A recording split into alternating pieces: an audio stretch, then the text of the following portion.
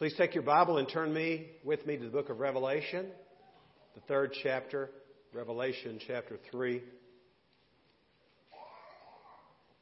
I'm going to read verses 1 through 6. This is one of the 7 letters which Jesus gave to the church in Asia Minor, in its various locations. These letters were addressed in each case to the angel of that particular church. We saw last week, when we looked at the letter to the church at Laodicea, that the angel really was the pastor of the church. The word angel itself, in the original language, primarily means messenger. And the pastor was the messenger. And that's what a pastor-teacher is, quite frankly. The pastor-teacher doesn't come up with his ideas if he's really a biblical pastor, and then share his ideas with the people of God. Rather, he goes to the Word of God, seeks the Lord's guidance to rightly divide the Word of truth, and the message emerges from the Bible. It's not his idea that he goes to the Bible to get support for. Rather, it's God's message given to us by the Spirit through the teacher of the Word of God. It's a heavy responsibility that a teacher has. I'm going to not pat myself on the back, but remind myself, okay? I was reading in my quiet time this morning in James chapter 3, and James warns those who received his letter. He says, let not many of you become teachers, because teachers will incur a stricter judgment. In my lifetime, I've probably said several million words in a place like this. And I'll have to give an account for every one of them. And you will too, for those that you hear, if they are from the Lord. The Scripture says, and the angel of the church, to the angel of the church in Sardis write, he who has the 7 spirits of God and the 7 stars says this, I know your deeds, that you have a name, that you are alive, but you are dead. Wake up and strengthen the things that remain, which were about to die. For I have not found your deeds completed in the sight of my God. Remember, therefore, what you have received and heard, and keep it, and repent.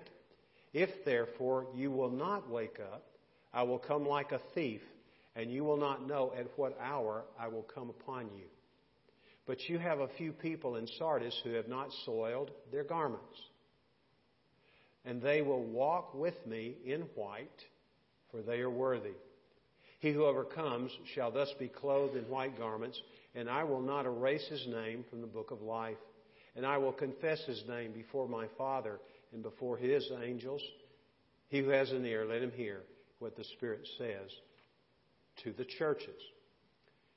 The Quaker theologian Elton Trueblood described American Christianity as being of the cut flower variety. Cut flowers are good for one purpose, to decorate. And cut flowers are fit for one environment, cold storage. Trueblood chose his metaphor for the church wisely. Many churches' only value is for purpose of display, and temporary display at that. They set up shop on Sunday, but hustle back to the morgue in vampire-like fashion before dawn of a new week causes them to decompose. Such churches have the stench of death about them because they have cut themselves off from their lifeline, the Lord Jesus Christ. This passage of Scripture teaches us about cut flower Christianity. It's a cautionary tale, but it's more than a tale. It's the truth. And we need to hear what the Spirit of God might be saying to us today. The first thing that we learn about cut flower Christianity from Jesus in this passage of Scripture is that cut flower Christianity gives the appearance of being alive. Look at verse 1 again, the last part. I know your deeds, that you have a name, that you are alive, but you are dead. The word name, in some translations, is translated reputation. I like that. So let's substitute that. I know your deeds, that you have a reputation, that you are alive, but you are dead.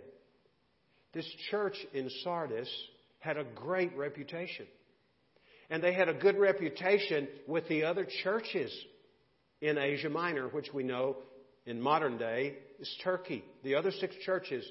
And undoubtedly, from time to time, representatives from those churches would meet for fellowship and to discuss doctrine, realizing that this is the first century church that is being addressed. With other churches in Asia Minor, you might call them an association of churches, this church had probably the best reputation of all the other churches. They were progressive and innovative, always on the cutting edge. The church was noted probably for its professionalism. Gaines Dobbins, a former spokesperson for education in our church background, said this about this church. This church counted noses and nickels and probably had plenty of both. Noses, people, whenever they gathered to worship the Lord, the place was standing room only, perhaps. And when the offering was received, there was always a surplus. They were into those things which were, for appearance, perhaps more than real. They were in the black financially. They oversubscribed their budget. Whenever the pastors of the area got together, when things would get a little slow, one of them would come, and there were 6 others, one at a time probably would come and sidle up and just sort of, as an aside, ask that pastor of the Sardis church, hey, what's your secret? Pastors are always looking for a secret of how their church can grow, and they don't go to churches which are shrinking to get the secret. They want to know. They want to capture that magic in a bottle. But the reality is, these persons were talking to the wrong pastor. They should have been listening to the good shepherd, the good pastor, the buen pastor, Jesus himself. They were not undergoing trials either. That's pretty interesting. Sounds like a beautiful place to be a pastor. No trouble, no internal trouble. People weren't fussing and fighting. They were getting along well. They weren't coming with a lot of complaints to the pastor at Sardis. But there were no external pressures either. The tendency among believers is to evaluate a church's success by the relative ease of life associated with that particular church. They were popular not only with other churches, but also with the world. The way we know this is that there was no persecution going on. And we know what Jesus says. He says, in this world you will have trouble. And the Apostle Paul picks up on that in the book of 1 Timothy chapter 3:12. He says, if you are in Christ, you will have persecution. All those who desire to live godly in Christ Jesus will have pushback from the world. They were popular with the world because there wasn't enough life to make them offensive. Now let me stop here, lest I be misunderstood. It would be wrong for me or for you to try to turn people off. That's not our mission. We're to turn them on to Jesus Christ, aren't we? Our responsibility, as I see it in Scripture, and it's clear as the nose on your face too when you read the New Testament, is to follow Jesus. Follow Jesus. Paul says it this way, imitate me as I imitate Christ. And you might say, how do I follow Jesus, Mike? He's not even here. Well, He is here. He reveals Himself by the Spirit in His Word. We have 4 Gospels in our Bibles which draw us to Jesus. And by Jesus' own description of Himself, He said, before He ascended into heaven, after His resurrection, He said this. He said that every book in what you and I call the Old Testament bears witness to Him. He is the subject of each of the books of the Bible. So, we're not called to get in people's faces and be aggressive toward them in the sense of trying to turn them off or tell them off, and so turn them off. Our responsibility is to follow Christ. And if we follow Jesus, we will be like Him. And if we are like Him, we will indeed be rejected because of the gospel. He was crucified for the gospel. And what is the gospel? Christ died for our sins according to the Scriptures. He was buried and He was raised again on the third day according to the Scriptures. An alive church will always be under attack. It will not find favor in the world because it will serve as Christ's representative in the world. And we know what Jesus says in John chapter 3, that people will not like the message that I'm speaking, that I came into the world, that through the world might be saved. They don't like to be told they're sinners. They resist the idea. It infuriates them. But what Christ says is, because man loves the darkness, men outside of Christ will reject me, and they will reject you as you follow me. Now you might say, well, Mike, that's not all that appealing to me. I don't necessarily want to suffer persecution. But let me just say this. The alternative is not a good alternative. We don't have to go looking for rejection. It'll find its pathway to us if we follow the Lord. So this church was popular with the world, popular not with the Lord, though. What does Jesus say in verse 2, the last part? I have not found your deeds completed in the sight of my God. What was the mission of the church? It's a rather simple mission. If you go back to chapter 2, when Jesus is speaking to the church at Ephesus, verses 4 and 5. And this church in Ephesus was a beehive of activity, and they were doctrinally sound too. But look what Jesus says to them in verses 4 and 5. I have this against you, that you have left your first love. What was the problem in the church at Ephesus? They had left their first love. Who was their first love? Jesus. And Christ wants us to understand this. Their work was a work of faith, because when some folks came to Jesus and asked Him, what must we do to do the work of God? This is found in John chapter 6, verses 28 and 29. This is what Jesus says. This is the work of God, that you believe in Him whom He has sent. The work of God is a work of faith. And faith comes from hearing, hearing from the Word of God. And we follow what we hear with a readiness to obey the Lord. I haven't found your deeds complete in the sight of my God, is what Jesus says to this church.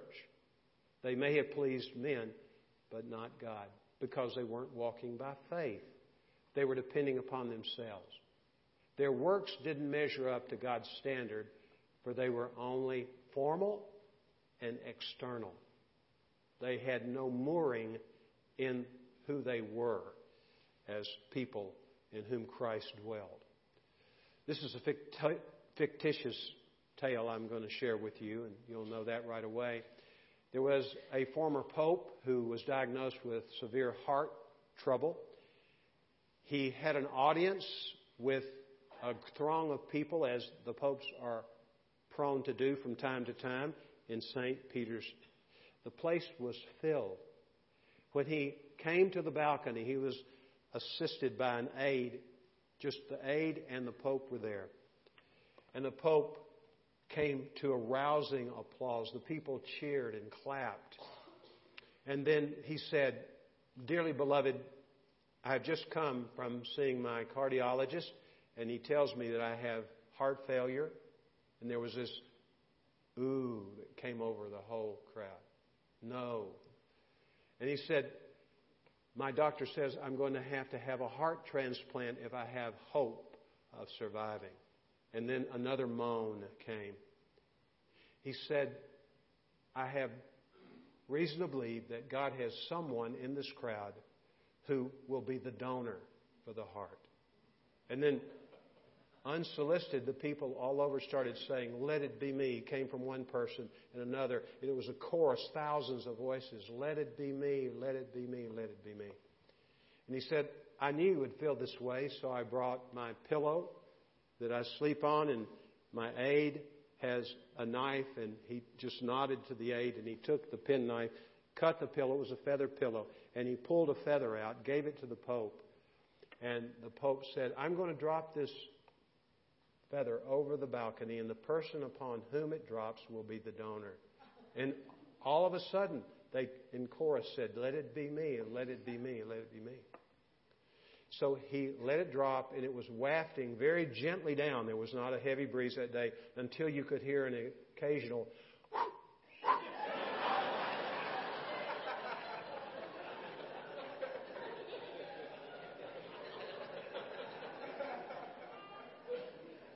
Well, the Word of God says, "These people honor me with their lips, but their hearts are far from me." That gets close to home in my life. How close is your heart to the Lord? Remember, man looks at the outward appearance.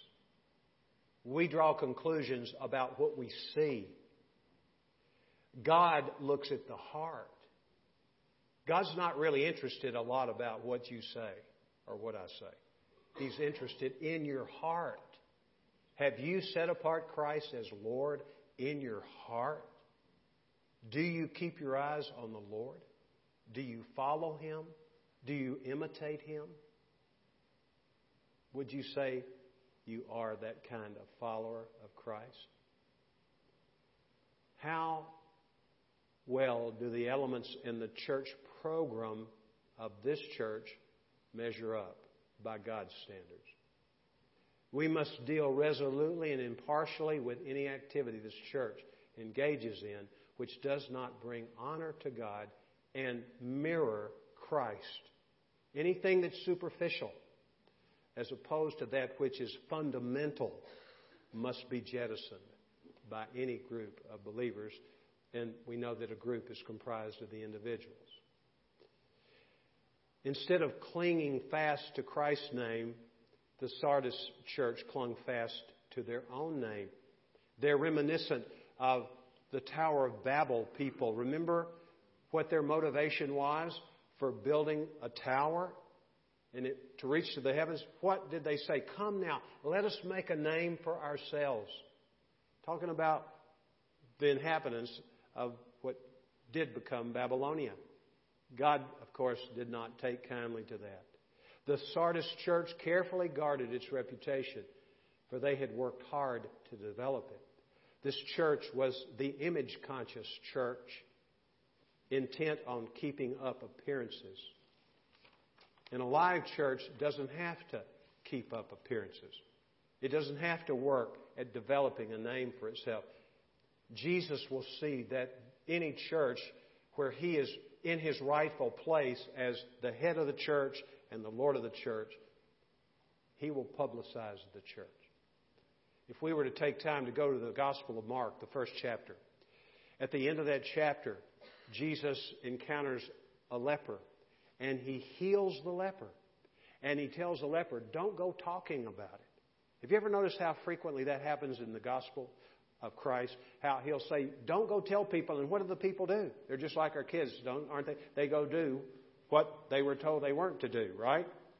So He goes, and as a result, Jesus, who with His apostles had retired to an area that was a private area. It was not like a private area within a city. They went out in the country so they could get some R&R, spend some time together, Jesus discipling that group. And the Bible says it's fascinating. The last line is easily overlooked in Mark 1:45. That people were coming to Jesus from everywhere. There was no way of communicating except by word of mouth. But here's another form, and this is the form of communication for the Church of Jesus Christ. It's the Holy Spirit was drawing them. I must say that wherever Christ is Lord, wherever Jesus is truly worshipped, then people will be drawn to that place. It doesn't matter how much effort we put into drumming up people to come here. Jesus has to be the one who is the attraction. And He said, if I am lifted up from the earth, I will draw all men to myself. For all its appearances of being alive, this church was dead. It's a picture of Christianity in name only at its worst. Outwardly prosperous, busy with the externals of religious activity, but empty of spiritual life and power. It echoes what Paul wrote in 2 Timothy 3, where he says, they have a form of godliness, but deny its power. John Stott said, this church's works were beautiful grave clothes, which were but a thin disguise for the ecclesiastical corpse. The members of this church may not even have known that they were dead. Each week they thrilled and thronged to the extravaganza called worship.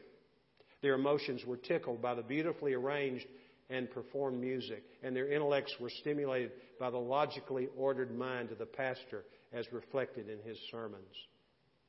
But their wills were unmoved. In our church, we want to be a church that is animated by the Holy Spirit, which does not preclude or exclude excellence. Let me be sure to say that. Because when we love the Lord, we want to do our best for the Lord. And we know if we're walking in the Spirit that the very best thing we can do is get out of the way and let the Spirit of God work through us. And not try to be people who impress people who come here to be led in worship. In order to decide if we are a spiritual descendant of this church, let's consider the characteristics of a living organism. Every living organism is growing. It's growing because of the quality of the life resident in it. And it grows larger and larger, does it? But in order for the growth of a church of Jesus Christ to enlarge without diminishing its influence, there has to be the qualitative growth that only the Holy Spirit of God can bring to pass through the Word of God in a church.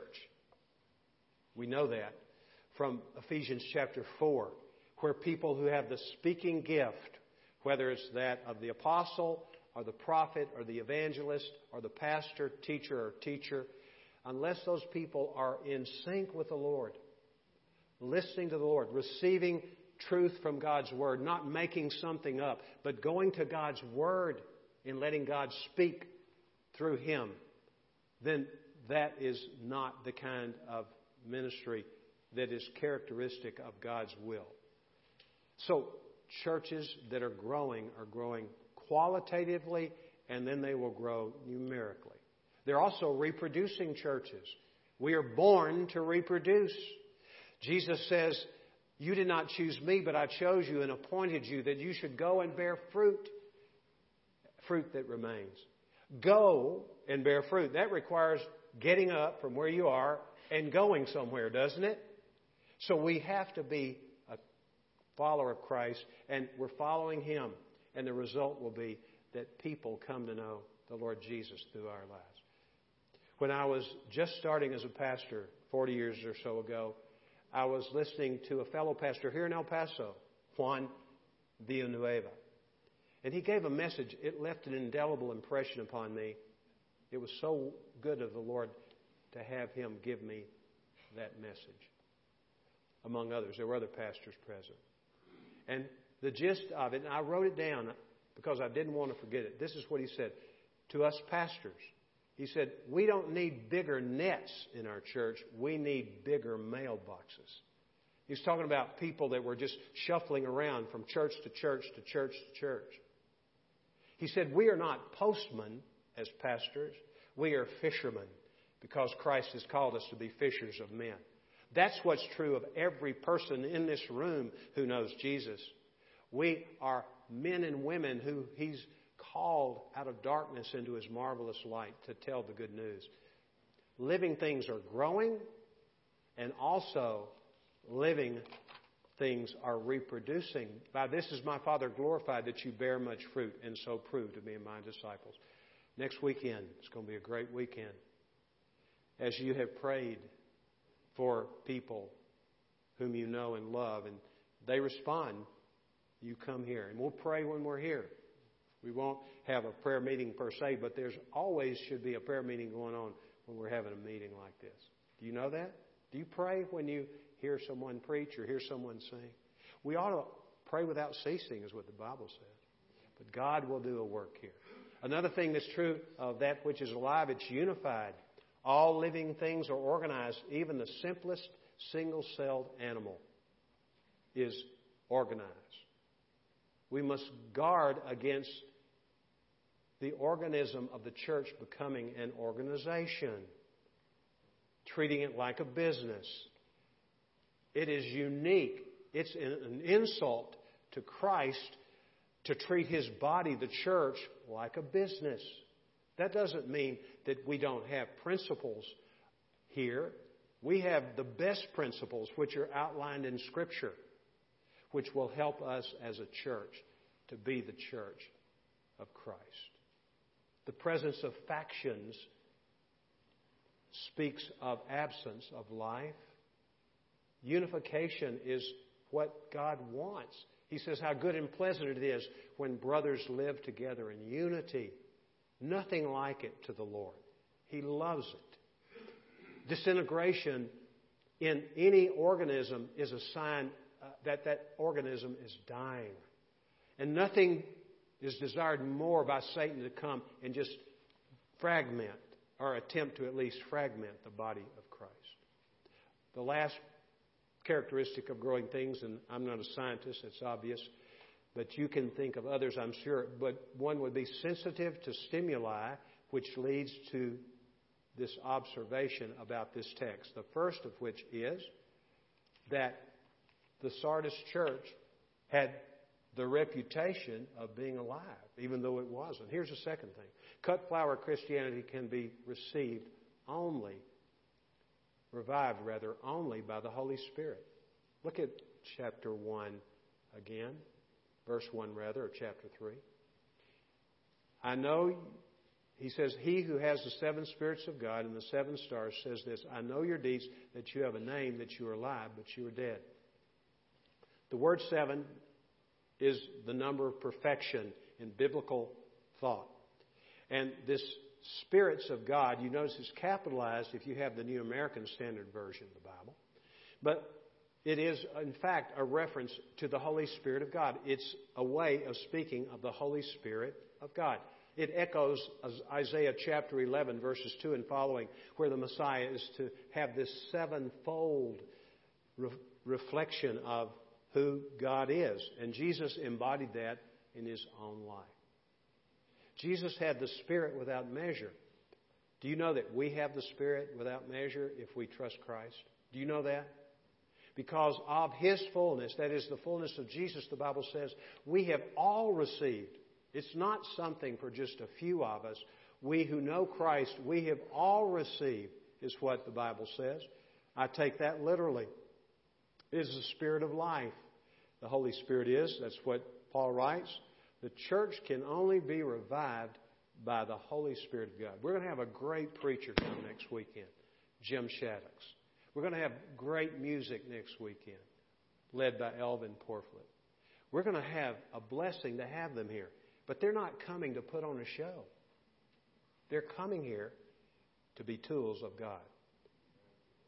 And we, as a church, need to understand that God's wanting to revive this church by the Spirit. Does He need Jim Shaddix?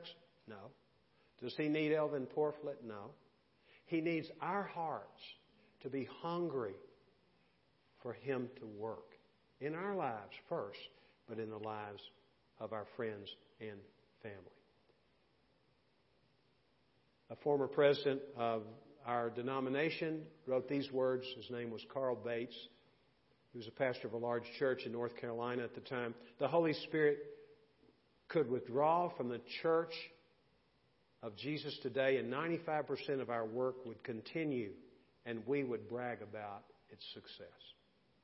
Let him who boasts, boast of this, the Bible says, that he understands and knows me. No room for boasting.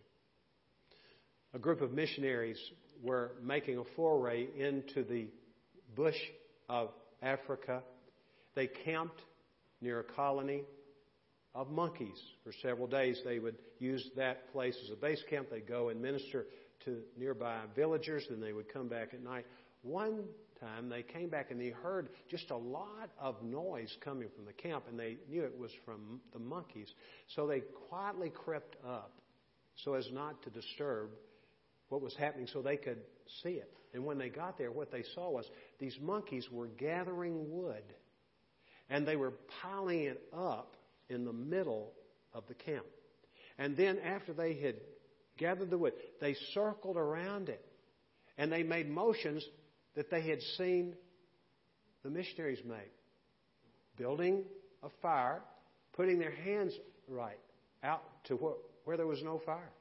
The problem was obvious. There was no fire. Do you know the Holy Spirit, among other things, is described as being fire? Without the fire of the Holy Spirit, the church's activity is meaningless. We might as well not even show up here anytime. In order to be revived, cut flower Christianity must hear what the Holy Spirit is saying.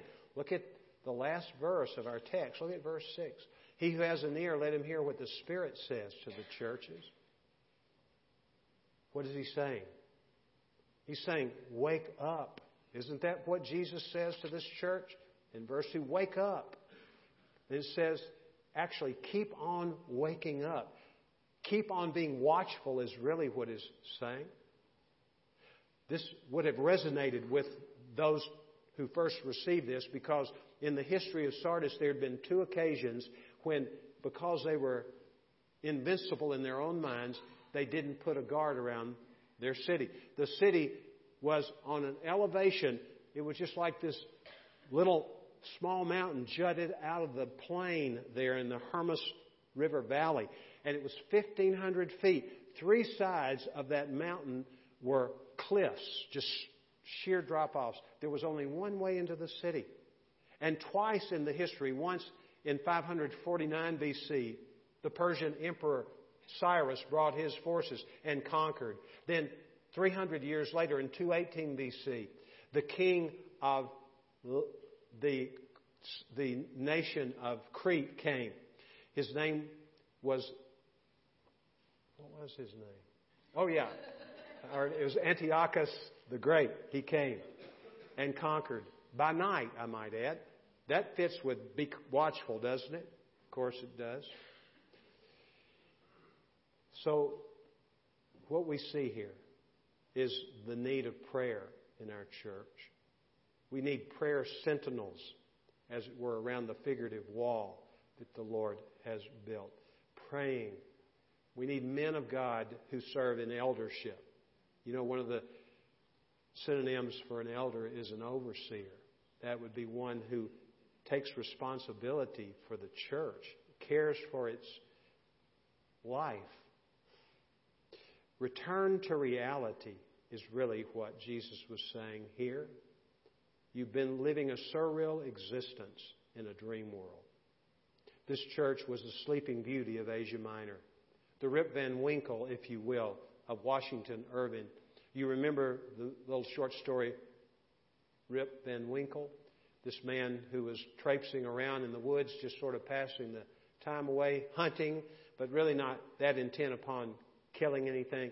He got tired, sat down in front of a tree, fell asleep, and the book says, the story says, when he awoke, the whole 20 years he slept, can you imagine? Seemed to him as one night. He slept through the American Revolution. We are in danger all the time, if we're not alert, to sleeping through a spiritual revolution.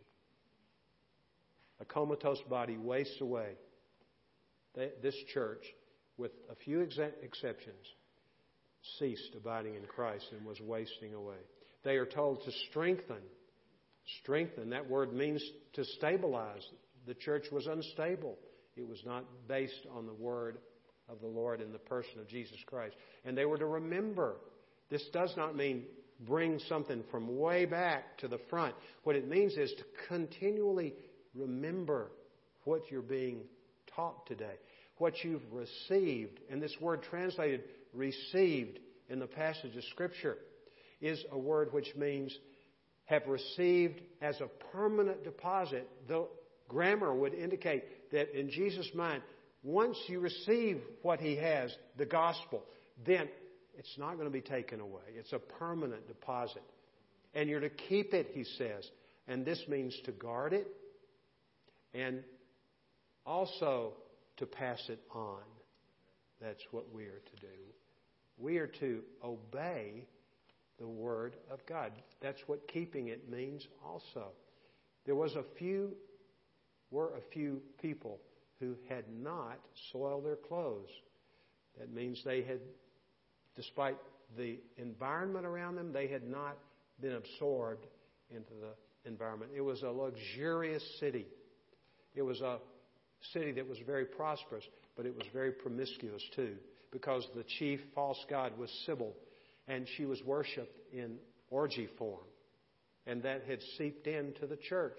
You can't expose, nor can I, ourselves to things that are promiscuous by seeing what we see without becoming people who are tainted by that and begin to move further and further away from the Lord.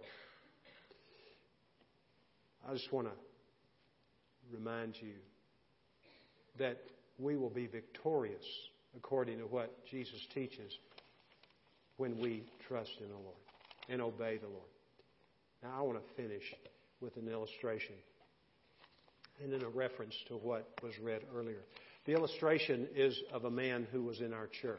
His name was Greg McKinley. Greg came out of a life of what would be considered worldliness. He was born to a father who was a pastor. His mother and father divorced when he was still a young child. He was the middle of 3 children. His father lost contact with the family because the mother went into severe mental health issues and she never could stay put one place. She was moving all the time. He thought, as did his brother and his little sister, that their father just didn't care for them because they never heard from him. Never heard from him. To their surprise, after Greg had reached adulthood, they discovered that their father had tried so hard to reach them, but he never could find them.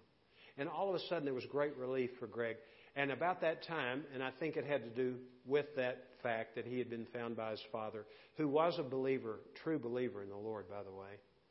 And he went on a quest to find the truth. He studied Hinduism, Taoism, Confucianism, Buddhism, you name the ism, he studied them all in hopes of finding the truth. He wanted to compare and contrast.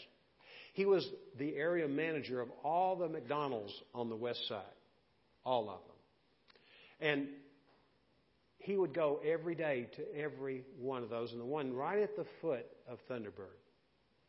He would come, and there was one of our deacons, this has been over 20 years ago, his name was Jack Coffey. He's with the Lord now. He left here, he and his wife did, and he's with the Lord. And Jack was very outgoing for the Lord. And he came up, he introduced himself to Greg. They talked about their lives. And he said, "Tell me about yourself, Greg." And he told him. He said, "Hey, Greg, why don't you come to our church?" You see, Greg's daughter was in our daycare. And she was the daughter of an unwed situation. And he said, I'll think about that. He came. A friend who was a customer asked him to come. And he came. And he began to really inquire. He came to both services on Sunday morning. He sat right over here. Right over here. And he would be there. I was preaching on the temptation of Jesus from Matthew 4. I'll never forget it. And I'd put all my notes aside that day in the second service because I said, I'll remember. And this is over 20 years ago, so I had a momentary lapse here this morning, and I had the notes right in front of me. So lots of happened since then. But nevertheless, I got to my third point. I said, my third point is, I said, come on, Lord, help me. And the Lord didn't help me, except He helped me through Greg, and Greg gave me the third point. It's awesome. He wasn't even a Christian yet. He gave me the third point. I said, thank you, Greg. I really appreciate that, and finished the message. Well, he came to the Lord not too long after that. He gave his life to the Lord. And he was almost full grown when he came to the Lord. And he was a man. He was a black belt in Kempo, which I think is a form of karate. I'm not sure. It was martial arts anyway. And it was in the double digits. I don't know what degree he was, but he was way up the line. He was a big man. He was a man's man. When he came to the Lord, change occurred immediately. Why did the change occur? It occurred because of Jesus coming to live in his life by the Spirit of God. And we would meet. Every week we'd meet for discipling. And he said, Mike, I'm going to tithe. Well, I'd never taught on tithing since he'd been here. I wondered, I said, where did you get that, Greg? The Bible teaches it. I want to do it. Here's what we are apt to do. When someone comes to Christ, we want to give them a box. And we say, do this, do this, do this, do this. Don't do that, don't do that, don't do that. And you'll be a good Christian. That's a problem. Are we supposed to do things differently after we come to Christ? Absolutely. Are we supposed to refrain from doing things that are out of keeping for one who follows Jesus? Absolutely. But if that's all we teach people, then they're never going to grow spiritually. They're going to become legalists. And they will eventually damage other people and or drop out or both because of their viewpoint. But Greg fell in love with the Lord. I knew he was a smoker. I could smell it on him when I was with him. And I never said a word to him about it. Then you may think, well, smoking's not sinful. We won't debate that right now. But he kept it from me in the sense he never lit up in front of me. And then he came in one day, one of our discipling groups, and he said, Mike, I'm quitting smoking. I never told him. I didn't tell him to quit this, quit that, or quit the other. We just got into the Word of God. He was memorizing Scripture. He was reading his Bible. He was following Christ. And Christ made it clear to him what he was supposed to be and what he was supposed to do. He gave his life to the Lord. It's interesting. I told this story. I had not intended. It never had crossed my mind. I was going to share this story, his testimony. He died, by the way, just like that. I was at the hospital when he died. I was with him in a social setting on a Friday afternoon. He had a cerebral hemorrhage within an hour of that. He was taken to the hospital, 38 years old, and he died. But he went right to heaven. I was thinking today, after I told this story this morning, I said, Greg, if you're listening, thank you, brother. Thank you for being a good testimony and a good witness. And his life continues to make a difference because he obeyed the Lord. He obeyed the Lord. And that's what God wants from you and me. And He gives us the power to do that. In Ezekiel 37, what does the Lord say?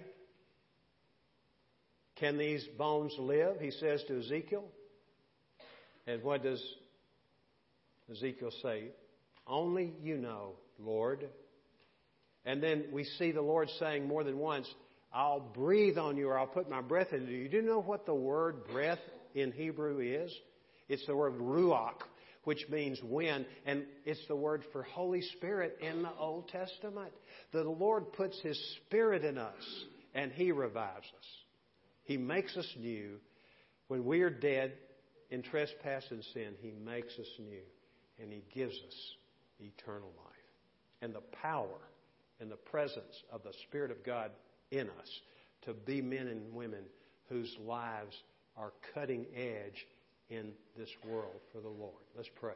Thank you, Lord, for the way you speak to us even today by your Spirit through the Word of God. Help us not to be cut flower Christians. Rather, help us to be people who humbly submit ourselves to you and faithfully follow you. And for those who aren't here, Lord, who are here, who are not believers, we just pray for their salvation today. If you don't know Christ today, do you know how you can become a follower of Jesus? Do you want fulfillment, the kind of peace that Valeria spoke of, that she was looking for and didn't find until she met the Lord? It's in Jesus, just asking Him, Lord, take control of my life. I give you full control of my life. I surrender to you. Thank you, Lord. Amen. Amen.